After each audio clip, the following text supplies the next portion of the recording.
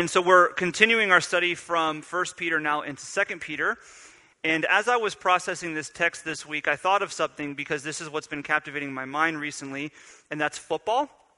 If you didn't know, football is rapidly approaching. I love football, college football, NFL. I don't watch Arena, but I feel like I would like it if I watched it. It freaks me out that people are running before they hike the ball. So I don't really know how it works, but it sounds great. It's football, so I'd probably be into it. And I really nerd out on fantasy football. So I actually have a few guys in our Broward Fantasy Football League. It's kind of a big deal, and they showed up tonight, so I'm really happy that you guys are here. But fantasy football is like something that I just think about all the time. I check the injury reports. I look at gossip. I know beat writers in different cities of the players that I choose because I need to make sure that I'm up on what's happening. I'm like a teenager following Justin Bieber or the Kardashians, but that's like fantasy football for me. So I'm really into it. I'm thinking about it. I'm so excited about it. And then I read this text this week, and God challenges me with something. Because in 2 Peter, after 1 Peter, Peter's been talking about thinking deeply. He's been saying, be watchful and mindful about what you consume. He's talking about submittance. He's talking about holding on to the promises of God. And then here in 2 Peter, he transitions, and he's still bringing that theme, but he's making it even in a deeper fashion. In 2 Peter 1, as we talked about last week, Pastor Felipe was talking about how Peter is emphasizing that the information, the content that we consume of the gospel, of God's word, and of truth shouldn't just stay in our minds, but should be pushed down to our hearts, because our hearts are easily manipulated. We easily follow after things that are lies and are not true and are destructive. So we need to be mindful about pushing the truth of who God is and what He said to us, that we've been called and we've been granted His righteousness because of Jesus into our hearts. And tonight, he says that you need to be mindful of what you consume, because there's false teaching and false teachers all around you. And their beliefs and their ideas and the thoughts that they push forward are very destructive. But they come secretly, so they're hard to distinguish. And what was challenging to me is I thought about my week, I thought about my day, and I asked myself, do I really think deeply a lot? I mean, I think all the time, and I don't think there's anything wrong with being into fantasy football or whatever your hobby is for entertainment. But I think sometimes we can be people that think on a very surface level all the time, whether it's with our friends or with our spouse or in our community group or at church or when we read God's word. We just kind of read it, we check it off. We don't really think deeply, because when we think deeply, it can become uncomfortable. It's hard work. It can confront things inside of us that we don't want confronted. And Peter tonight says that it's really important that we think deeply, because we may be believing things that are destructive.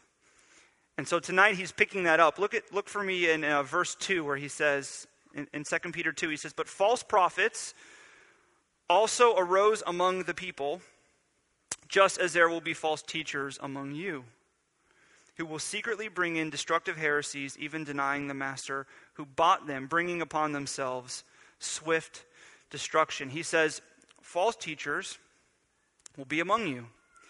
And this was shocking to me, because I think that we think about false teachers and false prophets and heresies, all these things like they're really far away. They're really removed. It's some country we've never been to with some guy who says that he's God or he's Jesus in the flesh, and he has 10 people that are following him. And everybody from the outside looking in says that guy is crazy.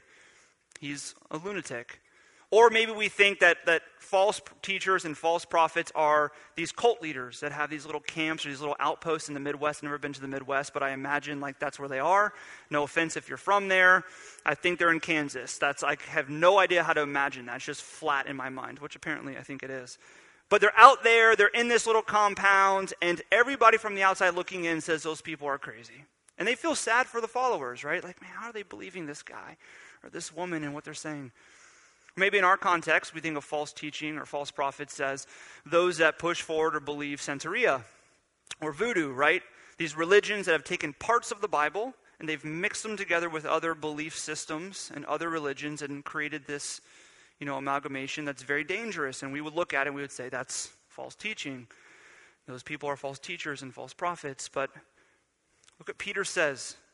He says, false prophets arose among the people, just as there will be false teachers among you, who will secretly bring in destructive heresies. He's saying that there will be false teachers in your crowd. They will be among you. They will be around. You may be believing some of the things that they say. They will have a following. They will be attractive. They will be palatable. They will feel good to you. It's not as if they're just out there and they're easily distinguishable. They'll be around you. They'll be in the churches. They'll be your friends, right? It's kind of terrifying, the imagery that he presents here. And he says that the heresies that they put forward, their beliefs and their ideas, will be brought secretly, meaning it will be hard to tell that their teachings are in fact false. See, a heresy is something that is profoundly at odds with what is accepted. And yet Peter says that these heresies that will be brought in will be disguised. They'll be brought in secretly. So it will be really difficult to notice that they are in fact heresies. I was thinking about this and I thought about the 2008 collapse because I've been watching documentaries and they have movies on and all these things about how in the world did 2008 happen. And if you look at it, the majority of people, 90%, 95%, I don't know the number, never imagined it would happen, right? Subprime mortgage loans and CDOs and all these other things that I have no idea what that means, but they're bad, and they started putting them all together, and everybody was happy. You're making money, everybody has a home, prices are going up. It would never crash, right? And only a few people noticed this was coming. It's the same thing that Peter's saying, right? A lot of people will follow after these false teachers. Nobody will think there's anything wrong with what they're saying. And only a few will think deeply and realize, whoa, something's off here. This isn't right. This isn't correct. And the reason that these things will be destructive is because it says that these false teachers have denied the master who bought them. They may deny, they may believe that Jesus is their master. They may say that, right, on the surface. They may say that they're following after God, but in reality, they deny the master who bought them. And they are essentially what Scripture describes in other places. They are wolves in sheep's clothing, right? On the surface, they look like sheep, but inside, they're like wolves. And a lot of people will follow them. Why? Because it feels good. Look what he says in the next verse. And many will follow their sensuality. And because of them, the way of truth will be blasphemed, and in their greed, they will exploit you with false words. Their condemnation from long ago is not idle, and their destruction is not asleep. He says that these false teachers will have a following, and people will follow them because what they say feels good to you. It feels right. It connects with something where it's like, yeah, that sounds good.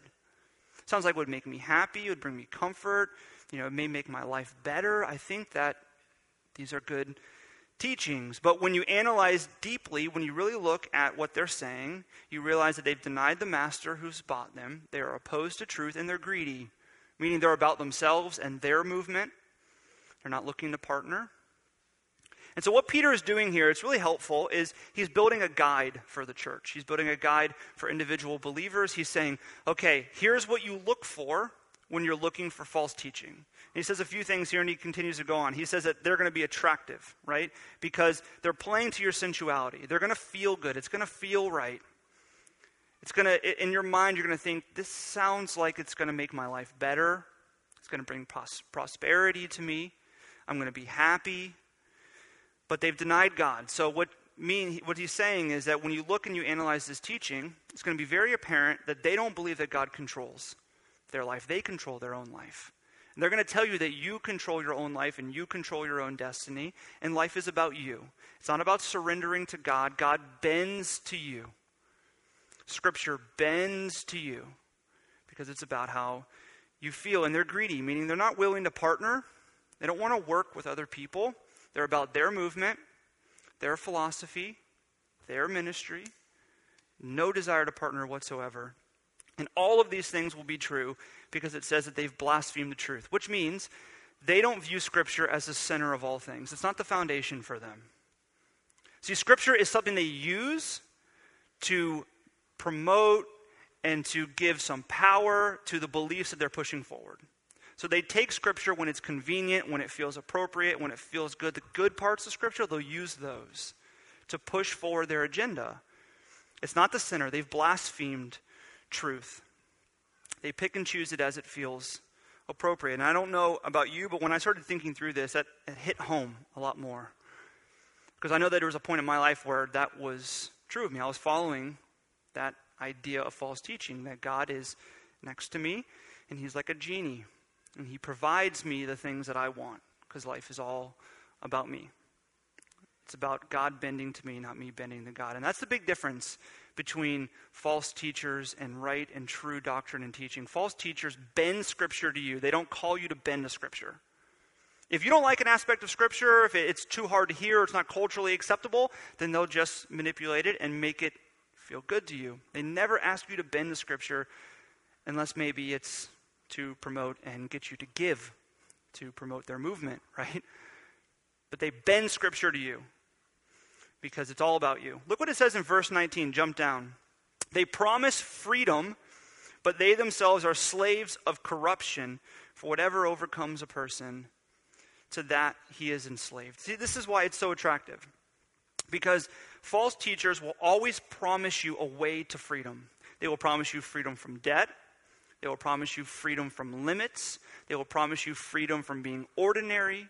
They will promise you freedom to happiness and to comfort, to a better life. They will promise you freedom from bad relationships, from disease, from pain, from struggle. Everything that you don't want in life, they promise you freedom from that. So it's attractive. It feels good. Because if you're honest, who doesn't want freedom from that? I mean, who doesn't want freedom from debt and from limits and from struggle and from pain and from bad relationships? We all do. See, we believe in a God that promises us that he is powerful enough to remove and to bring us out of struggle, out of trial. He's capable of bringing us out of a place of debt. He's capable of healing broken and bad relationships. But he doesn't promise that life for you. He's capable of, but it's not promised. We just talked about in 1 Peter 5 that God actually comes to us, and Peter is saying that God says suffering will be a part of your life. It should be expected. It will be a constant at different peaks and valleys in your life. And here's the reality of suffering. It's purposeful.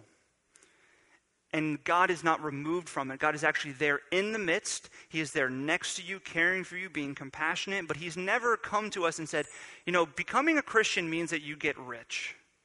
Or becoming a Christian means that you get comfort. Or become a Christian and you get happy. Actually, Scripture says that become a Christian and you get Christ. That's the gospel. That's Scripture. You become a Christian and you get Jesus.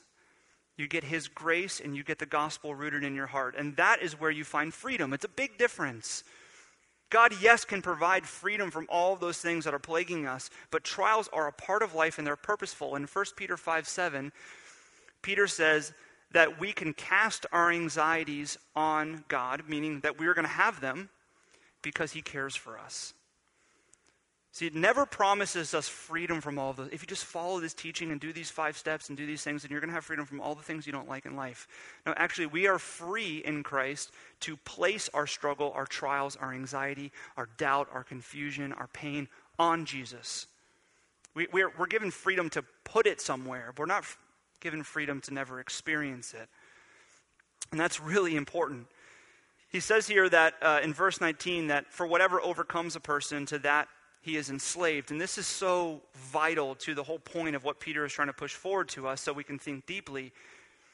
If you're overcome by anything but Jesus, to that thing you will be enslaved. See, truth and Scripture would say you're to be overcome by Christ and enslaved to him, captivated by him, surrendered to him, bent to him, and what his word says. It doesn't bend to you.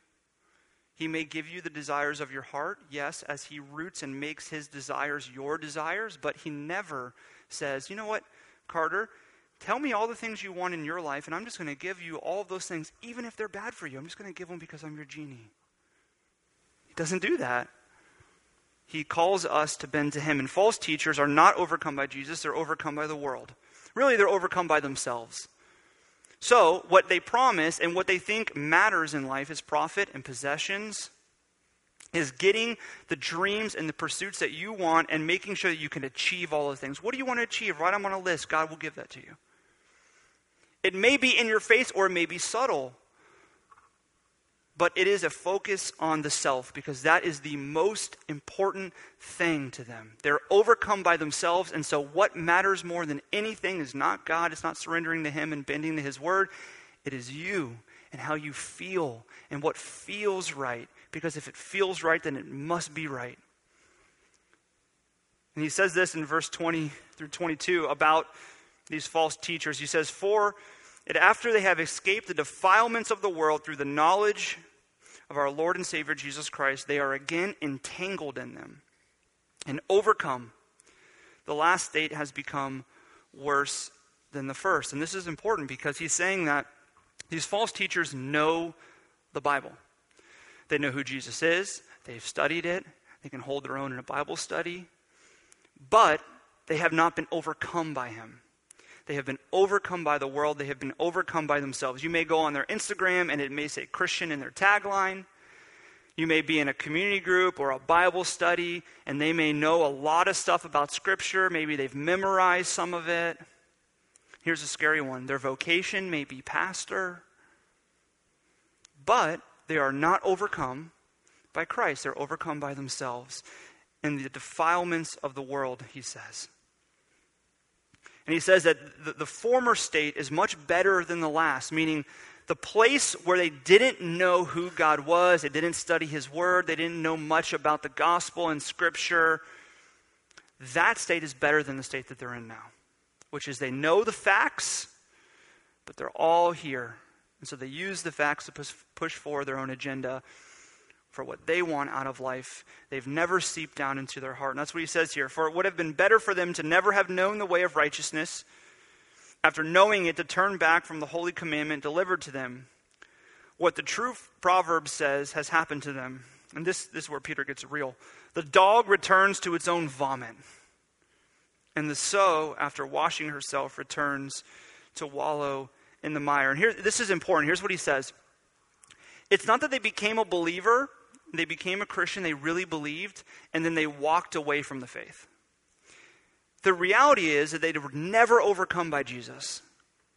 They had all the knowledge, they had the facts, they had been in all these Bible studies, they've attended church, maybe that's their vocation, whatever it may be, they know it. They have it here.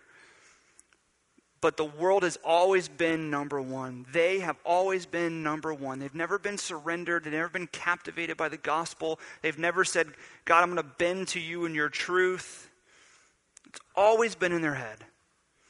Because he says that the dog returns to its own vomit. And that's why it's so dangerous. And that's why it's so dangerous to follow after those realities.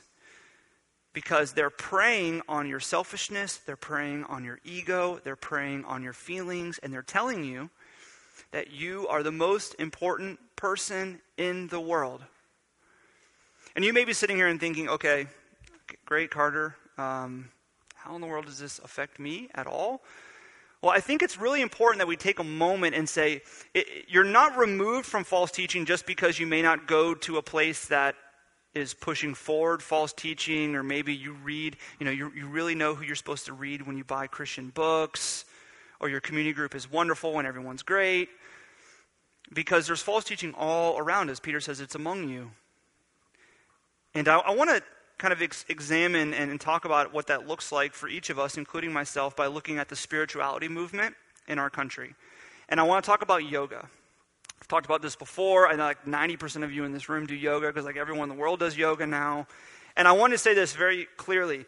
I don't think it's wrong if you do yoga, okay? So it's not bad if you do yoga. You don't need to be like, oh my gosh, I just got out of church and I'm not supposed to do yoga. I'm like a bad Christian. See, I don't do yoga because I'm 10 inches away from my toes. I've told you that.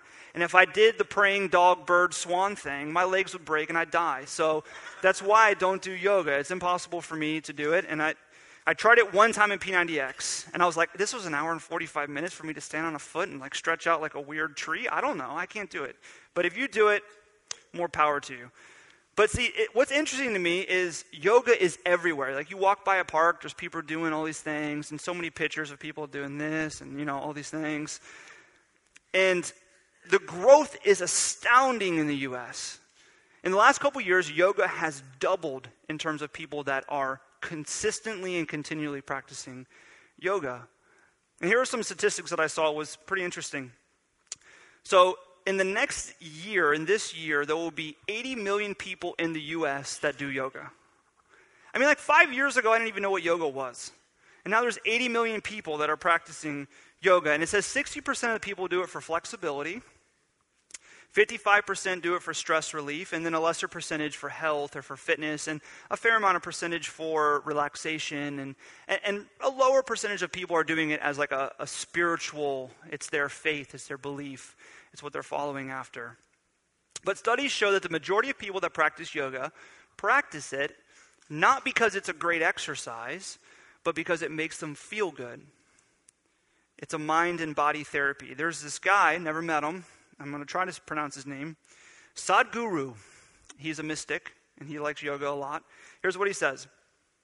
If you're willing to read this physical body, everything, how this cosmos evolved from nothingness to this point is written into this body. Yoga is a way of opening up that memory and trying to restructure this life towards an ultimate possibility. It is very subtle and a scientific process. See, yoga has grown in the U.S. to be a multi-billion-dollar company and practice, not because it's a great exercise. And it may be a great exercise, but there are better exercises. I mean, maybe it's great for flexibility. I've never done it, so maybe it's unbelievable. But the main reason it's grown by most studies is because it feels good. It feels good to you.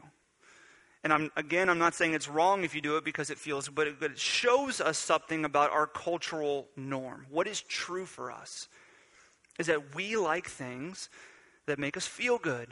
We like when we're able to pick and choose and kind of make our life and our belief system the way that feels right. We're dominated by feelings. Our life is dominated by making decisions on what feels good, which means on some level we're opposed to truth. Because truth is not always comfortable, and it doesn't always feel good. So we have to analyze our own thoughts and our own life as we live. And one of the things about yoga that's interesting is that below yoga, there are beliefs, right? About who you are, the way to peace, how your life is constructed, and how you're to live to have an enjoyable and happy life. There are beliefs below it. But the reason we like it is because if you don't want them, you don't have to take them. If yoga is just exercise or fitness or flexibility from you can just take that part of yoga. You don't have to bring the spiritual piece in. You don't have to do the whole, the Om and this thing. You don't have to do any of that.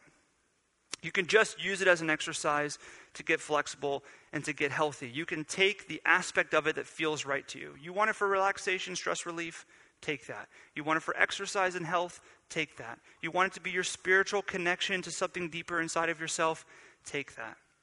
This is why we're resistant to institutions, right? Institutions like the church, healthy, gospel-centered churches, are telling you you're not allowed to pick and choose. Here's what truth is. Scripture does not give us the basis to pick and choose.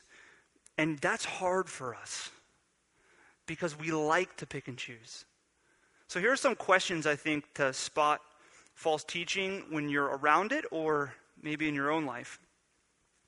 Is the teaching seeking to fit Christianity into your life to where it feels good? Not where it's true and it's what God's word says, but you're taking what you're reading, you're taking truth and you're manipulating it so it fits into your life in the way that feels comfortable. Is doctrine or is Scripture being reinterpreted in light of the cultural moment? Because what is true now culturally must be true, and so we use that to reinterpret everything that we read. And is faith more about how you feel than what you know? That's an important one. Is faith more about how you feel than what you know to be true? And maybe you've heard people talk like this. Maybe you've talked like this. I know that at one point in my life I spoke like this, which was this. I don't really like how that verse or that chapter makes me feel. I have a really hard time believing in a God that would do that. I have a really hard time believing in a God that would command me to do this. Or I really like that church because it makes me feel good. I like that pastor because I walk away feeling better about myself. So much of what we believe and we bring into the equation is how we feel, not what we think. Now, I want to say that Christianity is not opposed to feeling. That's really important. There are all sorts of feelings that arise because of faith. You may listen to a sermon and may powerfully connect with you. You may sing the songs of worship. You may sense the Holy Spirit as He speaks to you as you're singing words, knowing that God is listening. You may pray and feel the presence of God, that He has compassion on you. You may serve others and it feels good. You may be in a community group where you're connecting and growing together around God's word, and it brings you joy and there's positivity. There's all types of feelings, and feelings are a part of our faith because God has made us in His image and we're feeling creatures. But our faith is not based on emotion. It is not based on emotion. So I'll explain to you kind of what we do here on Sunday night. From the call to worship, to the songs that we choose, to the prayers that we pray, to the way that we think about communicating a text, none of it is done to manipulate you emotionally. It's not to say that you won't feel emotions, but it's not done to manipulate you emotionally. We look at the service and we say, okay, we have a moment to host a time where we can come before God and praise Him and worship Him and learn from His word. And we put Scripture as the backbone and underneath everything that we do. We try to do it to the best of our ability, even though it's always going to be not good enough for God. And we want to gather together as one body, and we want to ask God to be here in this place so that as we sing together and as we pray and as we listen to His word, the Holy Spirit might move in you and move us together as a church. So you may sing and be moved to tears or to laughter or to joy because of what the Holy Spirit's doing. And you may hear a sermon and it may be moving to you emotionally. You may pray and something may connect, but see, that's the Holy Spirit. We're not trying to manipulate that in you. Because our faith is not based on emotion. Emotion is a part of it. It's based on facts. It's based on truth of who God is. And see, here's the difference between false teaching and right teaching. False teaching focuses on how you feel, and right teaching focuses on the Bible regardless of how you feel. You may not like it. False teaching will focus on you, not God. It's about you. It's really easy to spot when you look at it like that. But it's attractive to us because we like to feel good. We like to be the master of our own destiny, right? Sophocles, this ancient philosopher, says something that I think is, it's the tagline for our culture. What people believe prevails over truth. Think about that. What people believe prevails over truth. So what you think, what you feel, what's right to you stands above and over truth. There's a quote that I thought was interesting, and I think a lot of us have been at this place, or maybe we still are, or we wrestle with it. Russell Brand says this. I think this is our cultural truth right now. He says, I think if people have some yearning or discontentment or are having some itchy irritability, then it might be because they're not looking in the right direction for a solution. They should look within. And within them, there's a limitless, infinite capacity for bliss, to connection, to higher things. See, this is our cultural truth. You have yearning, you're feeling discontent, you're unsatisfied, you're unfulfilled. Where's the solution? Where's the answer? Well, it's just inside of you. You just need to dig it out, right? You need to find fulfillment, find positivity, find truth, whatever is going to work to make you feel better. It's inside of you. Just go digging. And it's interesting because every other place in life we look out. You're sick, you go to the doctor, which is like half of you here, right? You want to be good at music, or you want to be good at athletics. You go to a teacher, a trainer, you practice. You want to grow in knowledge, you go to a book, or you go to a teacher. You have an addiction, you go to rehab, you go to a group. You have somebody come alongside you to help you and help reframe how you're thinking. Everything else in life, We go somewhere else for a solution. And for some reason, culturally, we have said, well, that's true, yeah, but spirituality is different. Spirituality is just inside of you. You just have to go digging, and you'll find it. See, I think the reason that is true now is because we're afraid to look out in our faith. And even those of us here that have faith, sometimes there are aspects of life that we're afraid to look out. And I think there's two reasons. There's probably many, many more. But I think there's two reasons. One, we're afraid of what we'll discover. Because we know that when we go looking for truth, when we find truth, most likely it will cause us to have to reorient our lives, to look at our dreams and our pursuits and really ask, are we living well in light of truth? We'll have to bend to it. And that's uncomfortable. So we may not go looking for it. Or false teachers are attractive because they say, you don't have to do that. You have to change your life. Your life is perfect, and what you want, God wants to come alongside you, and he just wants to make everything better. He wants to fulfill everything that you have. He's just right next to you like a little genie. Just go ask him, and he'll do it. Right? Or maybe the other reason we're afraid to look out for truth is what it says on the front of your worship program. G.K. Chesterton says this: the traveler sees what he sees. The tourist sees what he has come to see. We're more tourist than traveler, right? We have all these presuppositions, we have these assumptions, we have these things that we believe are true about our life and what's going to make us happy and fulfilled, what's going to fix the yearning, what's going to create a good life. And so we come to truth, or we come to church, or we come to God's word, and we see what we've planned on seeing. We come to it and we already know what we're going to see, so that's what we see. And if we don't like what we see, then our assumptions and our suspicions are confirmed. And so we push it aside. We're tourists. We're not travelers going to look. We're tourists going to see what we've come to see. And I think that what happens is, this causes indifference to us. And it gives us the ability to find freedom in the way that we want. And I know this was true of me. I grew up thinking that the church was a social construction, and I saw it as a country club where a bunch of people did whatever they wanted in their lives, and they came on Sunday to pay dues and to save face, but they're all hypocrites. And so I liked part of it, though, because the church I was a part of told me, hey, listen, God is like a dream maker. It's like a dream catcher, but then he's going to make them too. It's like, wow, that's awesome. So God wants to just fulfill my entire life, and he wants to just bend to me. This sounds awesome, sounds wonderful. So what that created in me was the ability to create my own religion. I'll take a little bit of this part of God, a little bit of this part of what I want, a little bit of this part of culture, and I'll mix them together, and then I'll feel good about myself because I feel like I'm living out my religion, my belief system. And truth is very different than that, right? Truth looks at us and it says, here it is. You're called to bend to it. It may hurt. It may not be comfortable. But this is truth. And it's difficult sometimes to swallow. And it's not as attractive. Look what it says in verse 4. I don't know if you heard this when Maria Claire was reading, but you're reading this and maybe you did your personal worship, you're like, oh my gosh, this is, whew.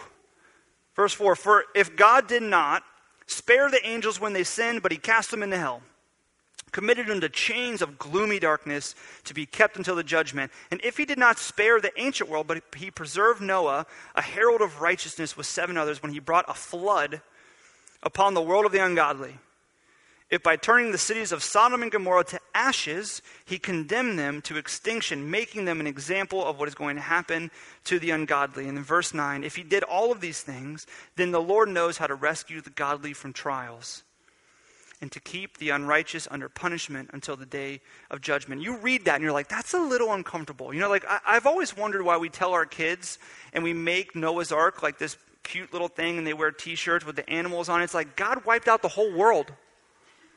And we're like, you know, Noah bought some animals in a boat and they floated around. And you're like, wow, this is amazing. I want to be Noah for Halloween. Right? Or you look at Sodom and Gomorrah where God looks at a city that is unrighteous and ungodly and he only saves one family. Wipes it out, turns it to ashes. Or the concept of hell. That's uncomfortable. right? Gloomy chains and darkness. See, false teaching denies the fact that we are bought, which means it denies the fact that we are called to surrender to who God is in his word. So if something's uncomfortable, just move it over here and don't deal with it, because God wants to make your life better and bend to you. And truth is completely different. Truth tells you, here it is. It's uncomfortable and it's painful sometimes, but it's true. And the reality is that truth is the only thing that can change us. It's the only thing that can bring rescue to us. So I think when you begin to survey all of the solutions that are out there to the yearning, to the being unfulfilled. When I was in college, I studied religion, so I was studying all the major religions, and when you look at them all, they all crumble down, and only one thing stands, and it's God's word. It's the only thing that stands. But it's difficult sometimes to bend to, because it doesn't always feel good. But see, here's the gospel, here's truth. God knows our yearning, he knows our discontentment, he knows our desire to elevate ourselves over everything and everyone, and he came for us. He came into our mess to redeem our mess. And he lived a life that we could never live, which is a perfect life. And he died on the cross to bear the burden of our sin and the consequence of our sin, which is death itself. See, we reject God. We exchange the truth of God for a lie. We believe that we can have a little bit of this and a little bit of that. And we can make our own religion, be God for ourselves. And our sin deserves death. And yet Jesus took that for us on the cross. He was buried in the tomb, and 3 days later he rose to prove himself victorious. And I was thinking about this week, like, imagine going to a friend's house. It's immaculate, it's perfect, it's beautiful, they got great art and nice modern furniture, and they leave the house for a second, and you just like go nuts, and you start flipping the furniture over, you're just drawing on the walls, you're pulling raccoons. By the way, where are raccoons during the day? No idea. But you find them, you bring them in, they're going nuts, they're just destroying the whole house. And then your friend comes home, and he looks at you and he says, hey, take a seat real quick. He starts cleaning it all up. Puts the furniture back over, cleans the walls, gets the raccoon out. And it looks perfect and immaculate, clean. And you're like nervous, like, oh my gosh. And then he looks at you and he says, hey, will you move in? Will you, become a part of my family? See, that's a crude example, but that's the gospel, right? We made a mess of things. And God came into our mess, and he cleaned it up for us, and he paid it. And then he looks at us, and he says, you want to come into my house? Do you want to be in a relationship with me? Do you want to be part of my family? See, that's truth, and that's grace. And that's what we're called to bend to. And false teachers will say, that's not it. See, here's the gospel. Jesus lived, he died, and he rose, so that you might live for him, die to yourself, and rise to eternal life. Here's what false teachers say, and here's what can flood our minds as Christians. Jesus lived, died, and he rose, so that you might live for yourself, die to anything holding you back, and rise to prosperity and good vibes, because that's what life is about, right? False teaching is false. It's attractive, it strokes your ego, it feels good. It puts you in control, but it's destructive. It's so destructive. And the gospel and God's word is the only thing that's true. There are parts of it that can be hard to swallow, it can be painful, but it's true, and it's the only thing that will change you. It's the only thing that will bring joy and freedom and peace and hope and all those things that you're yearning for. It is the only thing. And here's the truth. In the midst of our pain and our struggle and trials that we will face in life, Peter says that the Lord knows how to rescue the godly from trials. He's next to us. He's compassionate. So my prayer for you, and it's been my prayer for myself this week, is verse 19. It says, for whatever overcomes a person, to that he is enslaved. And the reason that's my prayer is that may we be a people, may we be a church and a family that's overcome by the gospel. It's overcome by grace, that Jesus has cleaned up our mess and purchased our life and called us to be a part of his home. And may we look now in his family and say, okay, how does this family operate? I'll bend to that because we're overcome by you, Jesus. Let's pray.